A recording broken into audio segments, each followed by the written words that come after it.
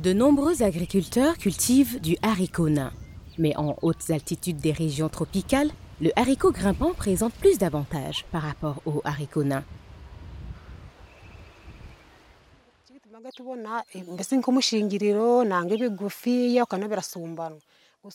Nous préférons le haricot grimpant car leur rendement est 3 fois supérieur à celui du haricot nain.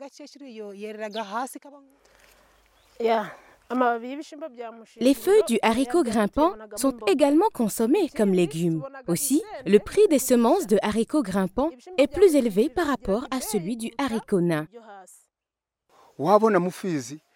Quand vous cultivez des haricots grimpants, vous pouvez payer les frais de scolarité et économiser de l'argent. Mais avec du haricot nain, vous ne pouvez même pas produire suffisamment pour couvrir les besoins alimentaires et vous êtes obligé d'acheter de la nourriture au marché.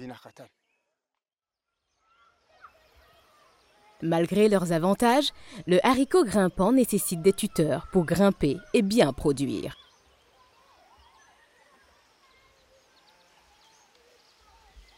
Dans les régions où les arbres ou arbustes sont rares, des tuteurs en bois sont difficiles à trouver et sont coûteux. Souvent, les agriculteurs n'ont pas assez d'argent pour acheter suffisamment de tuteurs au marché local.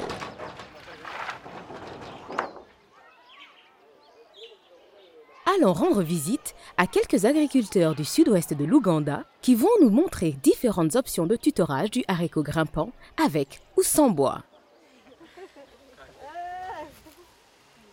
Les tuteurs en bois sont les supports les plus solides pour le haricot grimpant et peuvent être utilisés pendant de nombreuses saisons, mais le bois est très sollicité pour la construction et comme bois de chauffage. Pour avoir un approvisionnement continu en bois, de nombreux agriculteurs ont planté des eucalyptus sur les zones déboisées. D'autres agriculteurs plantent des vernonias dans leurs champs et autour de ceux-ci. En plus d'avoir des valeurs médicinales, le vernonia est une source parfaite de tuteurs.